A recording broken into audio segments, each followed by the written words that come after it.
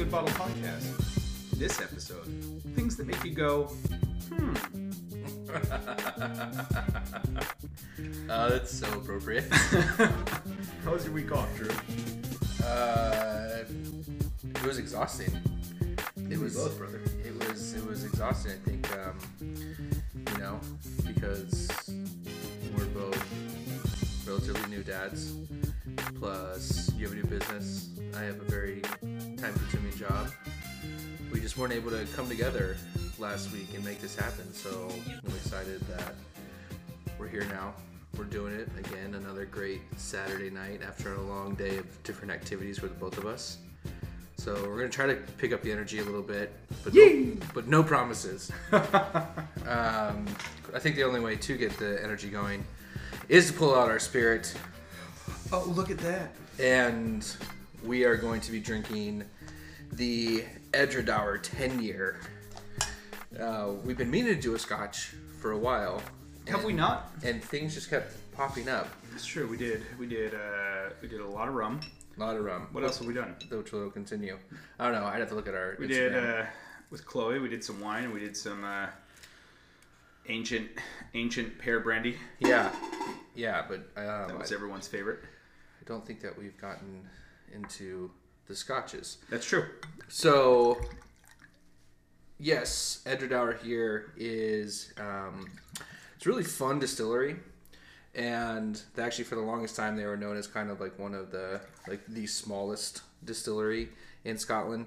That's changed. They Kilchoman actually was a spot that ended up taking that title from them, and then there's like a new guy that has like a single still.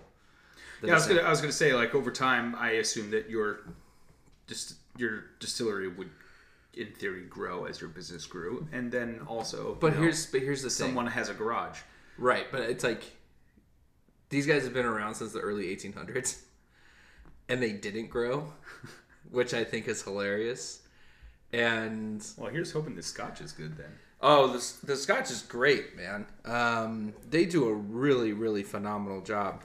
And they're actually owned by Signatory now, the independent bottler. And their distillery is actually more farm than anything else. It's in Perthshire, which is a very farm-driven community. And so it has a white picket fence around the distillery and everything like that, which is really great. But they really didn't grow from their start. They kind of held on to that. They wanted to be the smallest one, so they never really increased production, never added stills or anything like that. And then eventually it just got to the point where, again, you have Kilchoman starts in the early 2000s, and then you have this new guy that came out a couple years ago. There's no point in holding on to this. So they finally set up additional stills, making them exactly the way that their current ones are. They're pretty small stills, so it just does tend to be a pretty heavy whiskey. And they do a couple different expressions. So the one that we're drinking right now is their 10-year. This is kind of like their flagship. I just like this as an everyday drinker. It's just super easy. It's affordable, and I really dig it. They have a couple other specialty ones. They have the Bellekin, which is a peated expression from them, and then they also do a Caledonia. And the Caledonia is really interesting because that's a 12-year exclusively aged in just sherry barrels. So it's kind of a really fun, that's cool, whiskey. So this is one that when people are like, "Hey, I don't know what to get somebody, but I know they like scotch," I'm like, this is the safest bet. This is going to appeal to a Macallan drinker because it has a little bit of sweetness notes to it. There's some sherry barrel influence on it, but there's also, because smaller stills, it's getting a little bit thicker as well. Well, do you want to explain why that is? Well, so you're not, there's less metal and copper involved for the liquid to cling on to, right? So as it's rising through your still, and those vapors have to go up either bigger and bigger, less liquid is making it through. When you have smaller stills, that liquid has a much easier time getting through the entire process, and so you come out with what they would call a heavier distillate. Yeah, a little bit more of the oils, right? A little bit more flavor. Yeah, it's less efficient in terms of stripping because of your less surface area. And so it's it's kind of similar to what we've talked about before, where You have like the arms of different stills, whether they're at an upward angle or at a downward angle. All these different factors that are playing in. They're known as kind of being a really inefficient distillery because they just do everything like so many old school ways. And I think that's really kind of charming about it as well. But this one's really fun. And again, I think this is something that you can pour for anybody and they're going to enjoy. Unless you feel differently. No, this is really round. It's really round whiskey. It's not. There's no like serious peaks or valleys on it. Yeah, and they do some fun barrel programs too. Where last year they released 2 single cask expressions. One was in a Sauternes cask, and the other one was in a sherry cask. Man, I'd like to taste that Sauternes cask. That sounds lovely. Good news, I have it. So. Oh. Look at that. I will get you some. Yeah, they did a really good job with that one. And the sherry cask was really beautiful too. And when they do, they do a lot of sherry cask finishes or just exclusive aging within Edradour. But I thought what's interesting about them is that they only use them at most 2 times. That is interesting. So, yeah. And as we've discussed before on the show, sherry casks are excessively expensive and they're only getting worse. Mm-hmm. So... Yeah, because Sherry's actually selling sherry now and not just selling their barrels. So there's that. There's that. And people are actually like, wait a minute. We like these sherry whiskeys so much. Maybe we should look into... I've actually seen people like have conversations about... Like they didn't really know what sherry was. They just thought it was some whiskey flavoring agent. Oh, that's funny. Isn't that just ridiculous? But that's going to be a theme today. Poor souls. Not knowing things. Yeah, so I mean that's why we're here, man. You're just playing yourself at that point in time. If you don't know what sherry is and you haven't had it, like just go get some. It's so good. I think I was any kind, any of the kinds. Just make sure that you're paying like over $10 a bottle for it. There is a little bed and breakfast deal in Carmel that my wife and I stayed at. That part of like the room decor was a bottle of sherry that you could pour and enjoy for yourself, which was just like, what a fun touch that was. Ex-girlfriend of mine and I stayed at a bed and breakfast in the Mission in San Francisco, and in the common area, in the living room of the B&B, there was the 2 decanters that the host kept filled, one with port and one with sherry. Which are just wins, right? That's just great. And then when you've like, what I've come to learn about ports is for a long time, I actually didn't enjoy them because I thought they were too sweet. Mm-hmm. But my exposure was to Californians doing ports.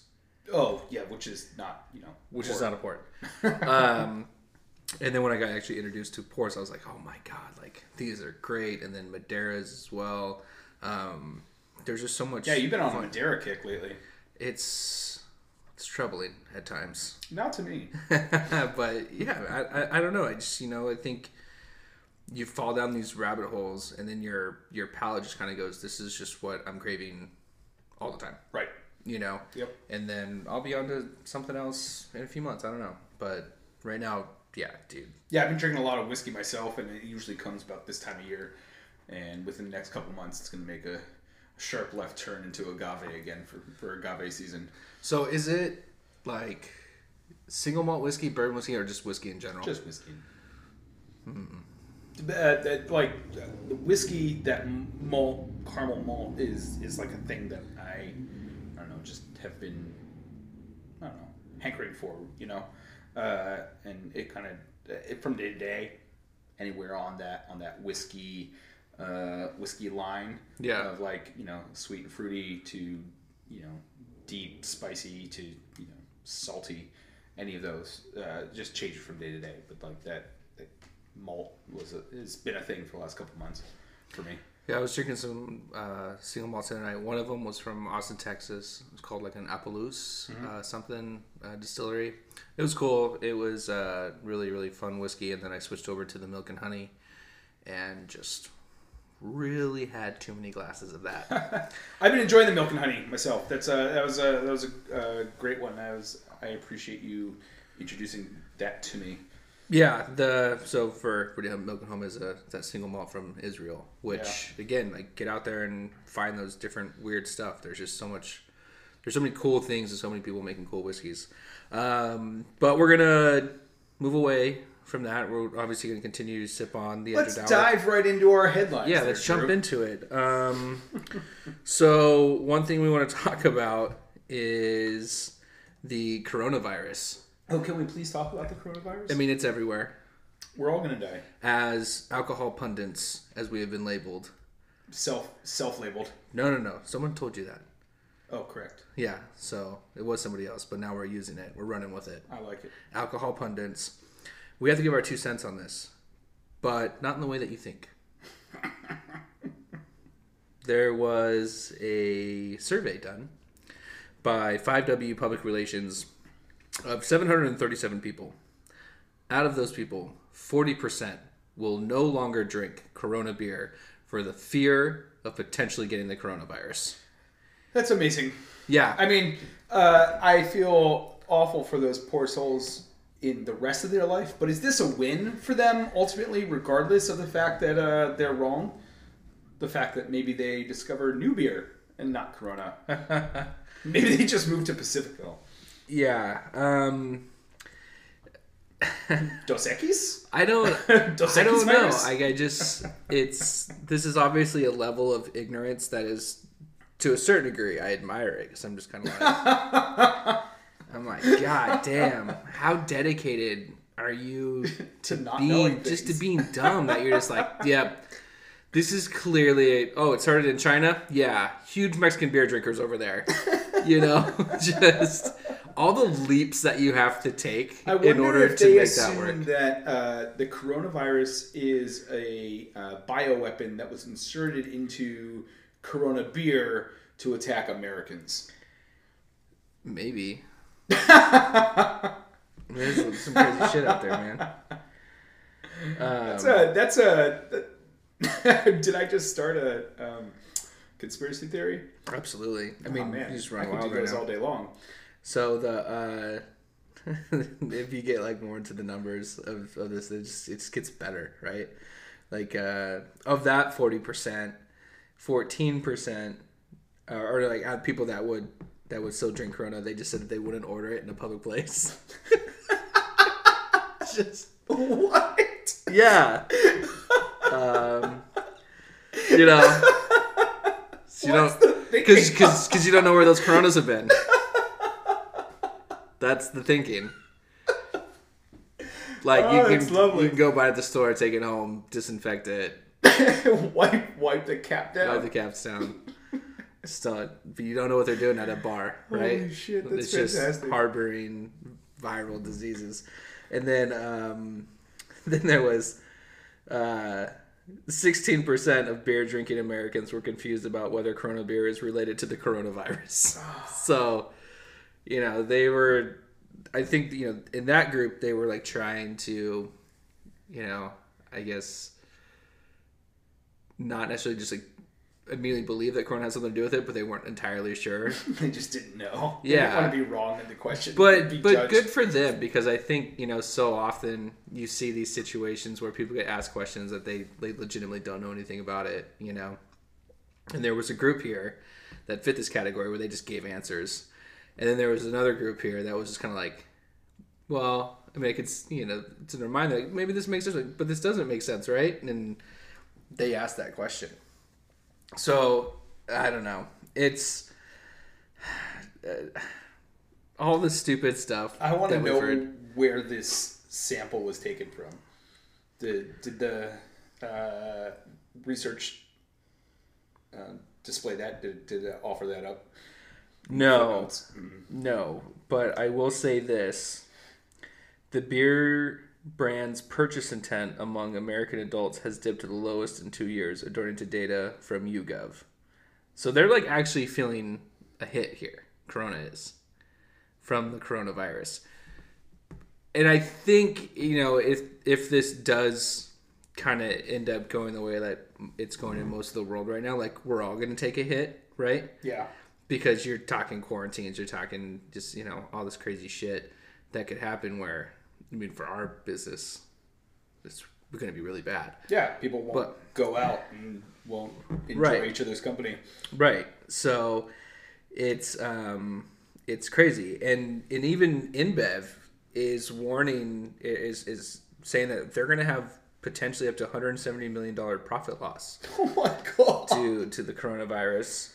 I hope that they have some really entertaining counter ads, like counter information that comes out quickly, like TV commercials, YouTube ads, whatever on Facebook. Maybe they get some of that Bloomberg money. It just and they just tie those two together. You want to drink your Corona? Vote for Mike. Well, I think he'll get it done. I think that especially heading into the summer season, Coronas, that's a big time for them. It's going to be, so hopefully they get it figured out. I have heard that it could potentially be a situation where it kind of dies down during the summer, like you don't hear too much about the virus, but then it can spring back in the winter time, like when colds become a thing again. So, but by then nobody's drinking Coronas, so it's too cold. I think it'll be fine. Hey, every time a friend hugs another friend, Corona gets its line. Oh my gosh. Let's move the fuck on from that. Just can't do it. On to another, kind of head turner, but something we've talked about before, just like the ridiculous growth that hard seltzers have seen in the American marketplace. Yeah, if it wasn't for coronavirus, now seltzer is trying to kill Corona. Yeah, and they're now seeing, some of the numbers coming back from 2019 that hard seltzers has now passed pale ale consumption. That's amazing. For the restaurant on-premise world. And before people start tweeting at me, I already know Corona's not a pale ale. Leave me alone. Don't at me. Good, yeah. Make sure you establish that. But yeah, so your White Claws and all these different ones that continue just to grow, and they're finding is that a lot of beer drinkers, they describe them as fickle, which I thought was hilarious and totally appropriate for beer drinkers. That's apt. They are more and more are jumping into spirits and things like that, but almost like a gateway is these hard seltzers that they're qualities that are similar to cocktails and stuff like that, but not quite cocktails. So that's why is it not a cocktail? Well, I mean, I don't know. I guess that's a deep dive for a pontification later. Yeah, I mean, I guess you could say that. I mean, we know plenty of people who've done like the cocktails in the cans and stuff like that, and that's what this stuff pretty much is. Yeah, it's RTD. But it's doing that now. For you, I saw some new cans downstairs with a dog on them. What are those? Oh, hell yeah. Those are from Salt Cocktail Company. They're delicious. We've got a gin, essentially a gin Ricky, and a Greyhound in a can. So you're getting on this hard seltzer trend then? Oh yeah, give me all that money. I mean, with the growing, I know we kind of touched on this the last time that we were talking about just like the growth in general, but is it getting to a point, and it seems like it is, that you just can't ignore it, Well, yeah, I mean, some of it is silly, and I get that, like the no laws because of White Claws, whatever dumb fuckery. Mm-hmm. Like that's obviously silly, right? But why would you ignore it? It's delicious. Right. Like vodka soda's not been a thing forever. I mean, come on. I think you're right. I mean, it's just, because of some of the tomfoolery that's involved with it isn't going to translate. And I do still think that there's kind of like that guilty pleasure aspect to it. But now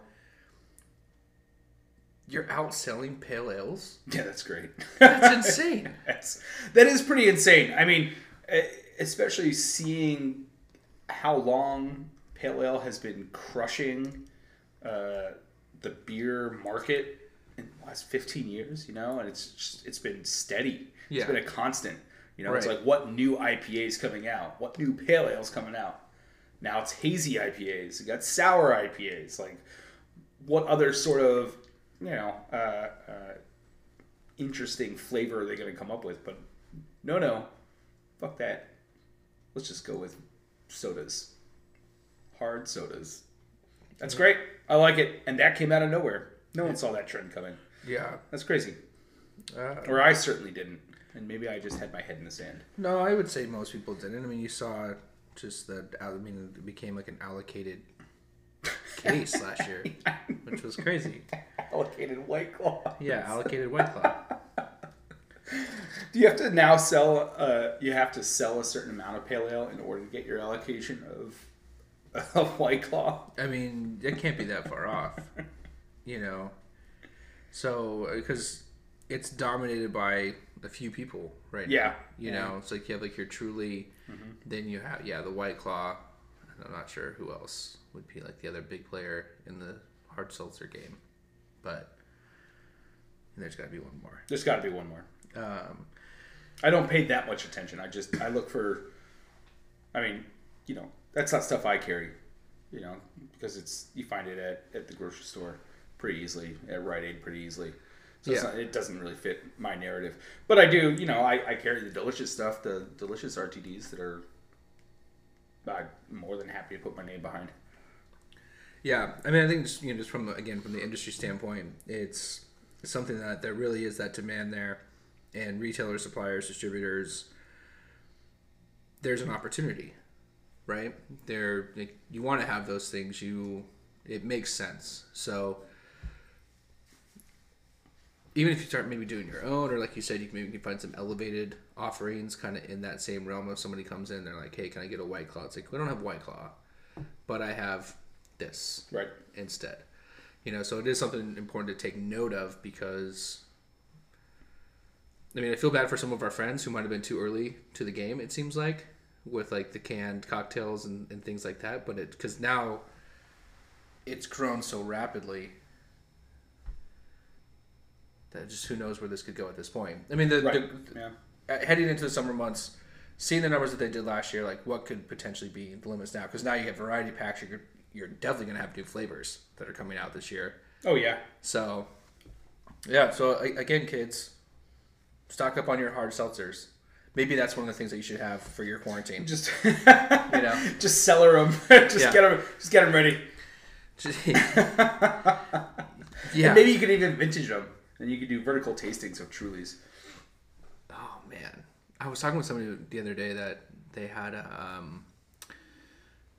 menu board up, and it said vertical tasting, and it was for tequilas, and it was different. It was a Blanco, Repo, and Añejo, but then they were from different companies. What? Yeah. So I was like, just thinking to myself, I was like, well, not only did you kind of miss the boat on the vertical tasting, like even through your misinterpretation, like you still botched it. Man, I really let in with the right reaction for this podcast today. Dude, I'm telling you, it was great. It is perfect. I mean, it's just fucking head turners everywhere you look, because people just don't know what they're doing. So I guess the way we're the only people that are left that know what we're doing, which isn't true at all. Save the world. Okay, so moving on, we are going to jump into the world of agave, which we all know is one of our favorite things in the world, and talking about Jose Cuervo. Favorite thing in the world. Yeah, and some of its growth and also some of its decline. Whereas, like, they're seeing more consumption, but the profits aren't necessarily matching that, and that has to do with the increasing of agave pricing in general. Yeah, I was really interested by the story. I mean, if you take a company that's a behemoth like Cuervo, and you see that they're struggling with pricing on agave, it doesn't bode well for anybody else. Except for what I will say, it makes a strong argument for estate agave spirits. Well, one thing that they brought up was the premiumization of just the category as a whole, right? So you start taking into effect, you know, my favorite topic in the entire world, celebrity spirits. They do tend to gravitate towards tequila because it's easier entry point than most things when it comes to the spirits world, right? In terms of familiarity, cost, stuff like that, throwing their name behind it. You have people like Oprah Winfrey and Ryan Seacrest with the Casa de Dragons or whatever. Then of course you have George Clooney and all these different things. So you have... Is Oprah behind Casa Dragon? She's one of them. Oh, I did not know that. No wonder I see it everywhere. Yeah. So when Cuervo, they're talking about, okay, you have this, again, this tequila being elevated in the premiumization of it, it's getting harder and harder for them to get stuff, to get agave. And so people are harvesting agave earlier when it's not fully mature, not ready to go. This, of course, leads to all kinds of issues, whether it just be like, the lack of biodiversity, which tequila already suffers from. Mm-hmm. But then, additionally, you're adding sugar to compensate for that. So you're getting these lower quality products. Well, Cuervo Gold already had sugar added to it, right? I mean, and that's obviously not what we're talking about. We're talking about their Blancos, the Repos, and their 100% agave.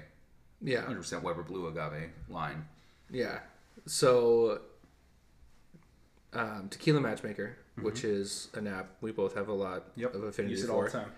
Is they put out this little chart a few months back, and they were just talking about kind of what a tequila should cost based on today's like rates and stuff like that, and if it's quote unquote done the right way, right? So this is for 1 liter, traditionally made, 100% agave, Blanco tequila sold in the USA. This is the production cost. 50 cents goes to freight, 60% goes to harvest and transport, $1 to distillery, $1.50 to the importer, $2 to packaging, $2.90 to the excise tax, $5.43 for the distributor, $6.16 for the retail markup, $10.70 for the agave itself. So if everything's going according to plan and you're going to get yourself a quality tequila, $30.97 is the lowest that you should be paying for quality. For quality. Sure. Yeah. So, I mean, before reading that, I always sort of had a, strike one, strike two sort of rule about agave spirits. I think it's hard to find really any booze out there that doesn't cut corners in some way. And it's great when you find them that don't. There are plenty that don't cut corners, and that's awesome. But in like the agave world, we have diffusers, right? We have centrifuges. We got everything. So for diffusers, can you describe what goes into a diffuser process so people at home could be like, oh, that's what diffuser means? Yeah, maybe you should do that because I feel like I'm going to mess this up. But I know when we're talking about diffusers, we're talking about the extraction process. Yeah, right? so it's of the agave juice. Yeah, hot, high pressure water. Steam. Yeah, it's steam bath, right, in a pressure cooker essentially. Except it's not a pressure cooker. It's like it's hot water that's then under pressure, correct? I think the autoclave is the more... The autoclave, sorry, and that's why I wanted you to correct me. So the diffuser is just going to be like this shredding of the agave with this really hot water. So you can imagine that it's also kind of diluting the product a little bit, but you get huge yields out of it. Right. So when you actually taste this stuff... It literally tastes watered down. It's a very watered down product. If you consider yourself a tequila aficionado, you're somebody who is pretty much going to be anti-diffuser. Mm-hmm. And anti-autoclave. And... Yeah, I think there's a lot of people out there who will give the autoclave a pass if it still tastes good. Sure. And price point. You can kind of give anything a pass as long as it still tastes good, right? But yeah, but I think where a lot of people view the diffuser is it's done more harm than good for the agave world because again, you're able to produce a lot more product because there's just so much more liquid involved now. Mm-hmm. But it's low quality, and so but people see it as like, again, this is an easy way to get in. Yeah, you're cutting corners, and that's what I was getting to was, whenever you cut corners, like I give the first corner a pass. Second time I'm like, okay, this is enough. Yeah. I get that, like, again, because we're talking about these increasing costs. Like, you got to find a way to stay alive. You got to find a way to feed your families and what have you. But there's only so much leeway I'm personally willing to give you when I'm spending my money on something. Right, and I feel, it's also not my job as a consumer or a retailer to defend your product. Yeah, I think that's one thing that a lot of people underestimate. And when I see new products come to the table, and I see like people getting excited about them, stuff like that, and you're like, but it's a completely crappy way of making it. Yeah. And to me, I mean, like autoclave, I don't know if my palate's to the point where I can really distinguish between autoclave and brick oven for a cooking process, but a diffuser is so distinct. Yeah. And it's so, for my personal palate, I think for a lot of people out there, it's so off-putting that when I see it, I can't even stomach it now, because it's so bad. Yeah, it's real bad. Like, and it's amazing to hear some of these companies kind of not talk about it, and then of course they don't want to talk about it. And their brand ambassadors are really entertaining because the mental and verbal gymnastics that they go through to talk about their product without ever mentioning the diffuser is like, wow, that is exceptional coaching right there, that you're able to get through this conversation and not do that. And with that coming back to the article, I mean, diffusers just aren't top shelf products for the most part. You're not seeing anything that's like that. But even when it comes to the autoclave stuff, it's amazing how much it varies. And don't get me wrong, like there can be, brick oven tequilas that aren't good. That's not a guarantee. But it's a way to kind of get to that point. Right. Yeah, it's a step in tradition.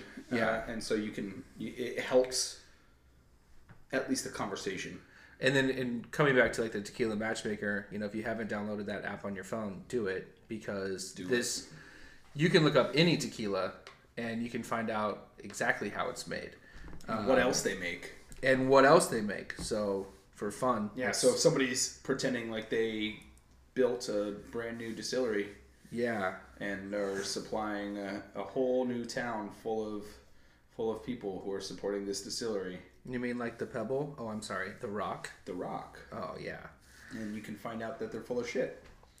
Just so disappointing. That was pretty disappointing. I was really wanting that to work, and the way that they portrayed it. So, what's really interesting for our listeners at home is that every tequila has an assigned number, and this nom that you're able to look up is NOM.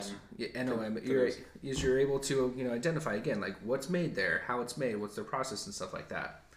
What I didn't realize until very recently, and this is exactly what they're doing, is you can be at a certain nom, but you can petition the CRT to give you your own nom within the nom. Yeah, that was really interesting when you, and like slightly heartbreaking when you told me that.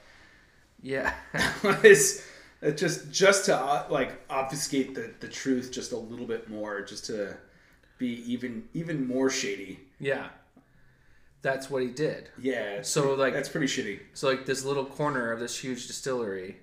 Well, now it like brings into question how many others are doing that. Which there's so many. There's so many, right? There's so many, and it just makes it that much harder to figure it out, because then now you got to do a deep dive of research between like, okay, what's the address? Yeah. And let's go look up the address. You can't just look at the nom, right, which is the entire point of having that number system. Right.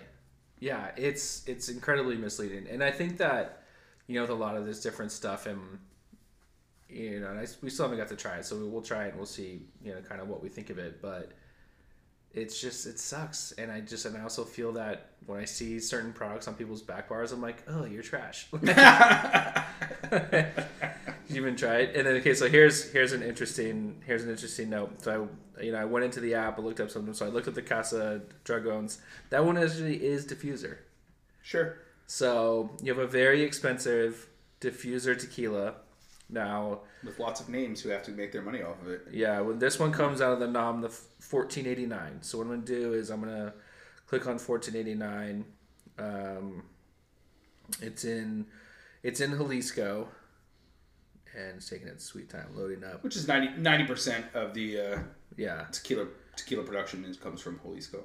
Let's see if there's anything else I recognize coming from them. There's one that's called Tequila Hashtag, so you know it's good. That's amazing. That I want to try. I don't care if it hits diffuser juice. Yeah, so they're being produced at a facility that produces over 30 different brands. I mean, and anybody can do it. It's like similar to MGP, right? In India. Sure. Where I mean, you and I go back and forth. Like, we don't have a problem with source juice. Yeah. That's not the problem, right? The Yeah. problem is hiding the truth, lack of transparency, right, lack of quality, right, yeah, and lack of ethics. Let's see. Yeah, there's just all kinds of weird stuff here I've never seen before. Ugh. I will tell you, I'm enjoying drinking your scotch, Drew. Well, that's good. We do have that going for us, and they're legit.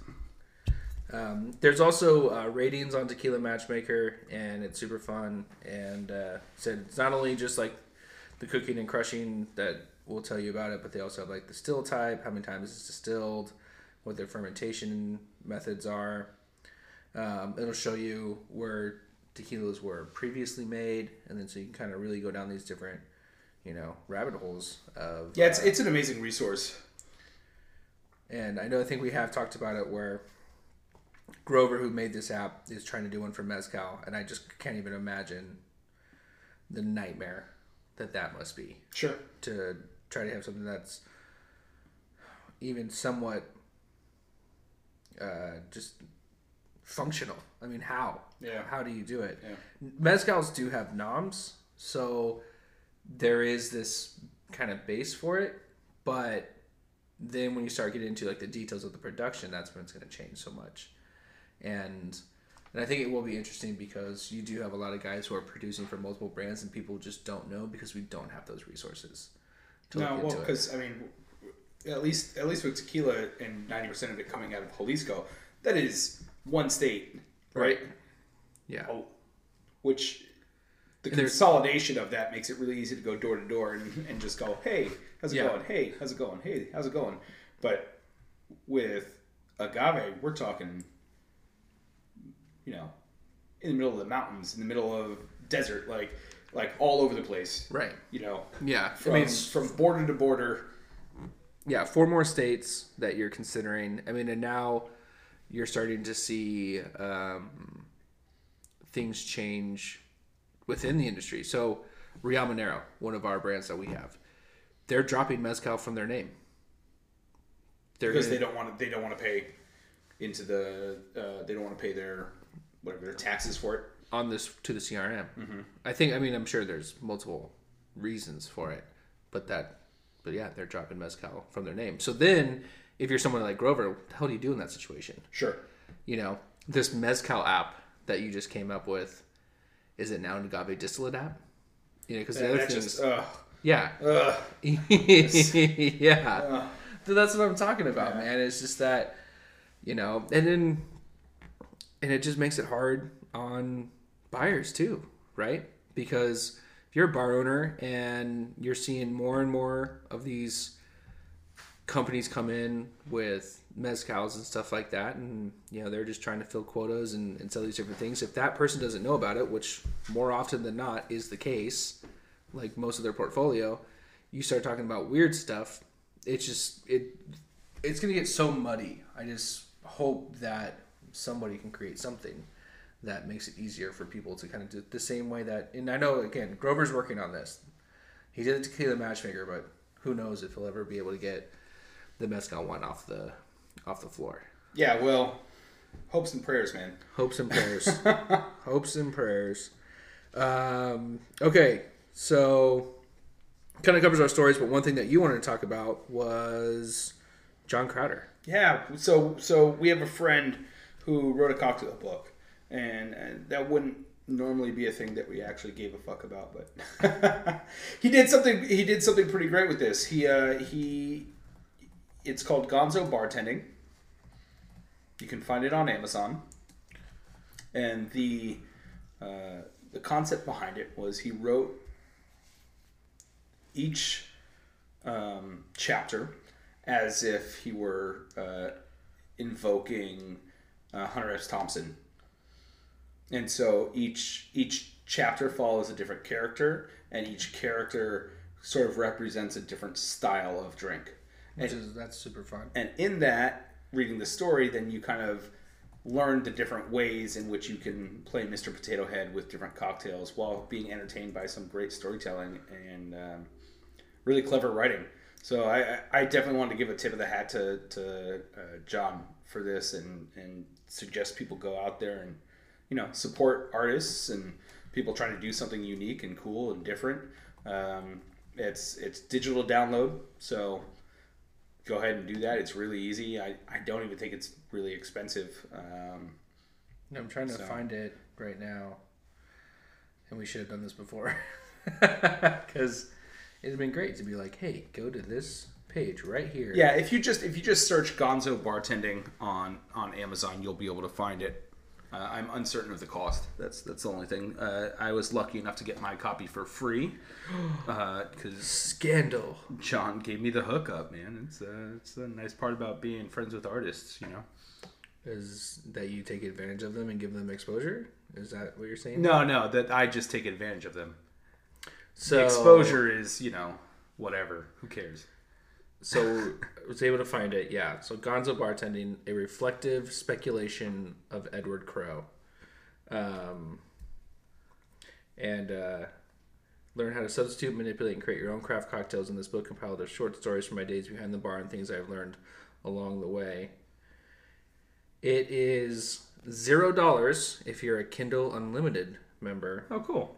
However, if you are not a Kindle Unlimited member, it is going to cost you a grand total of $3. So that seems like a steal. Yeah. I mean, you have it at the low cost of free. Do you think it's definitely worth $3? It's definitely worth $3. Man, you guys go out, get it. $3. I'll show up to John's shift and I'll tip him $3 extra instead of making him wait to get it from Amazon. So again, Gonzo Bartending. I mean, if you're a Hunter S. Thompson fan, you're gonna get your fix there. You're gonna learn you're gonna have fun and learn, which is always a difficult task. It is, but an exciting one. Yeah. Plus, we had a lot of other homies who helped him out, offered their words of advice for him on this project. So good. Sweet. Yeah, awesome. Some last minute housekeeping too. We have our, I guess, first event that we're a part of coming up. Some dummies asked us to judge a cocktail competition.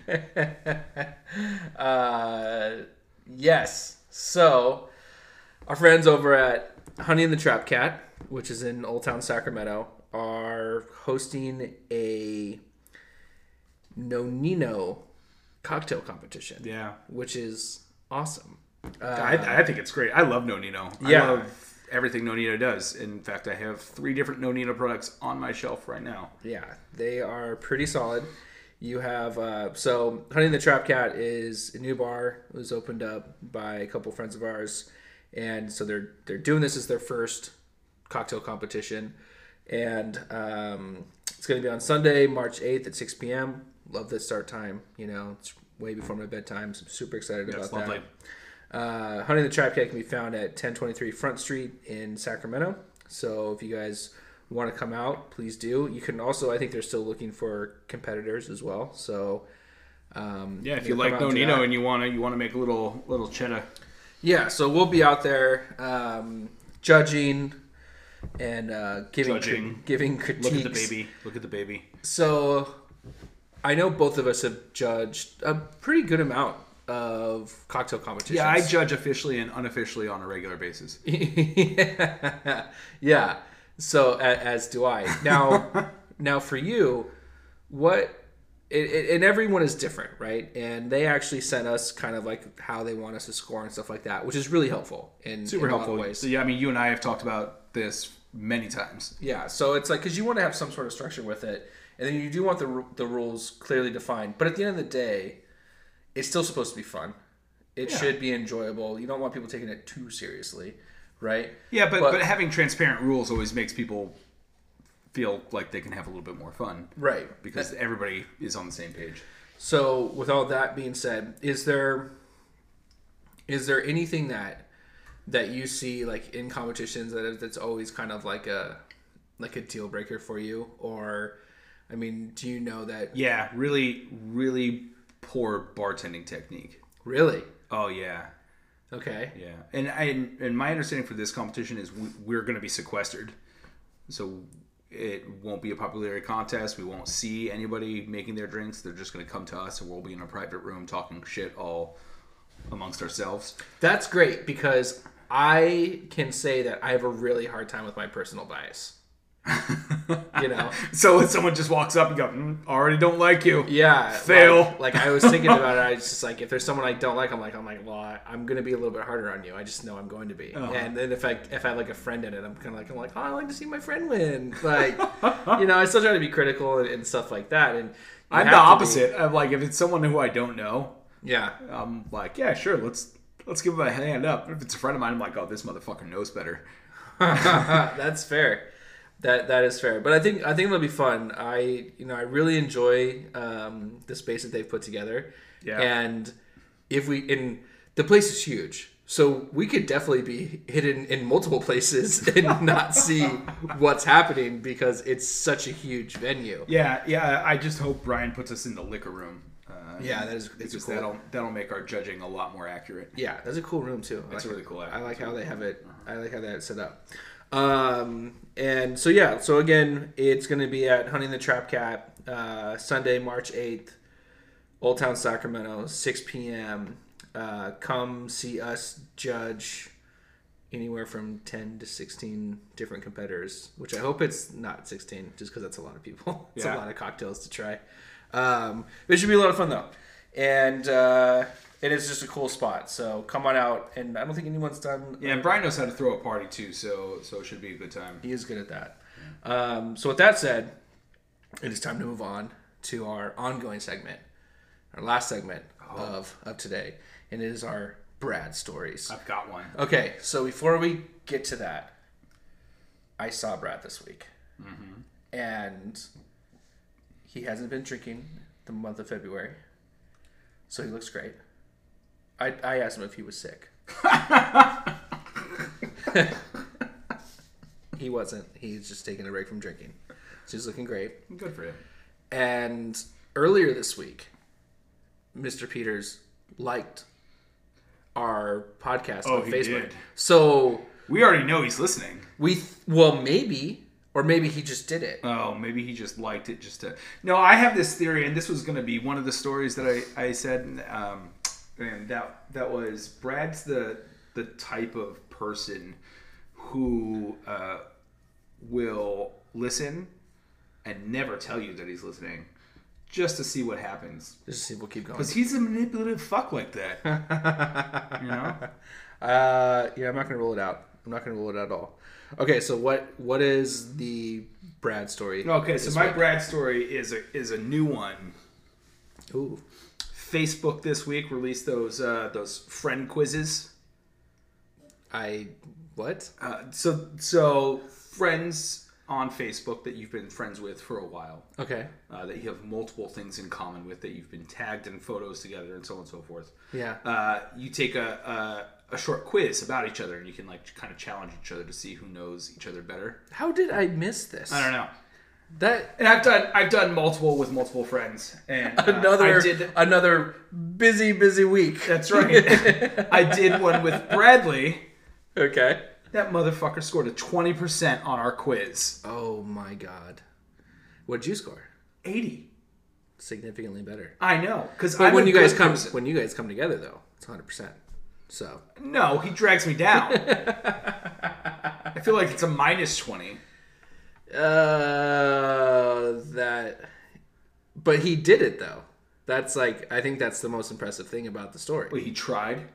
Yeah. There's no A for effort in this story. There's especially when you fail. So you literally got maybe one question right. Can you give me an example of like, what are these questions? So the questions are like, how many photos have you been tagged in together? Well, who the fuck's gonna know that? Well, it's multiple choice. All right. Okay. I'm already off. Which photo on Facebook was the first one that you appeared together in? And so it shows you all the photos. Yeah, and they show you a series of photos. And I would just be like, how much hair does Chris have?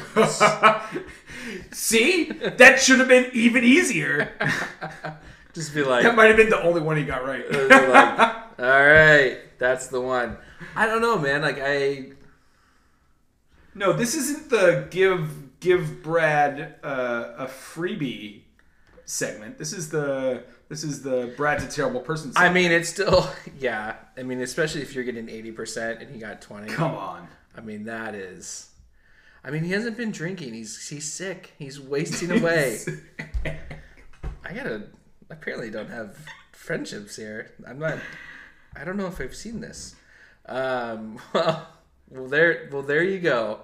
As always, Brad sucks. But hey, Brad, ask me about my podcast. Yeah, dude, we're gonna get those shirts made, but they're gonna say, "Ask me about my friend's podcast." Yeah, and then we'll do then Good Bottle will be inside of the shirt, so you have to flash people. You have to do the Billy Madison. Oh, that's lovely. Frank shirt. Because I've had multiple people be like, "That's a really good idea for a shirt." I was like, "Really?" Because we were okay. Yeah, let's do it. But yeah, guys, thank you so much for listening. Give us that 5-star review. Share it with your friends. Yeah. Tell everyone to come be on. To all of our longtime listeners, we've got some presents on the way for you. So do we? Keep an eye out for that. Yeah. Okay. Well, I guess we need to talk about that. So we did. Oh, that's right. We did. Never mind. Yes. This is going to turn into the Drew's a terrible person segment pretty quickly here. Dude, it's been a long day. Yeah. Everyone's going to be like, why is he so sad today? But that's all I got, man. But that was another good round. If you guys have questions or if you have a good Brad story, send it in to us. Yeah. We'd like to answer some questions. Not just, answer each other's questions. So if you have any questions and you'd like some clarifying or some opinions, we have plenty of those. Yeah. Alcohol pundits. Chris and Drew. That's right. Cheers, buddy. Cheers. The Good Bottle Podcast was recorded at the Good Bottle Shop in Sacramento, California. Music is by Leon Moore and Chase Moore. Follow us on Facebook and Instagram at The Good Bottle Podcast.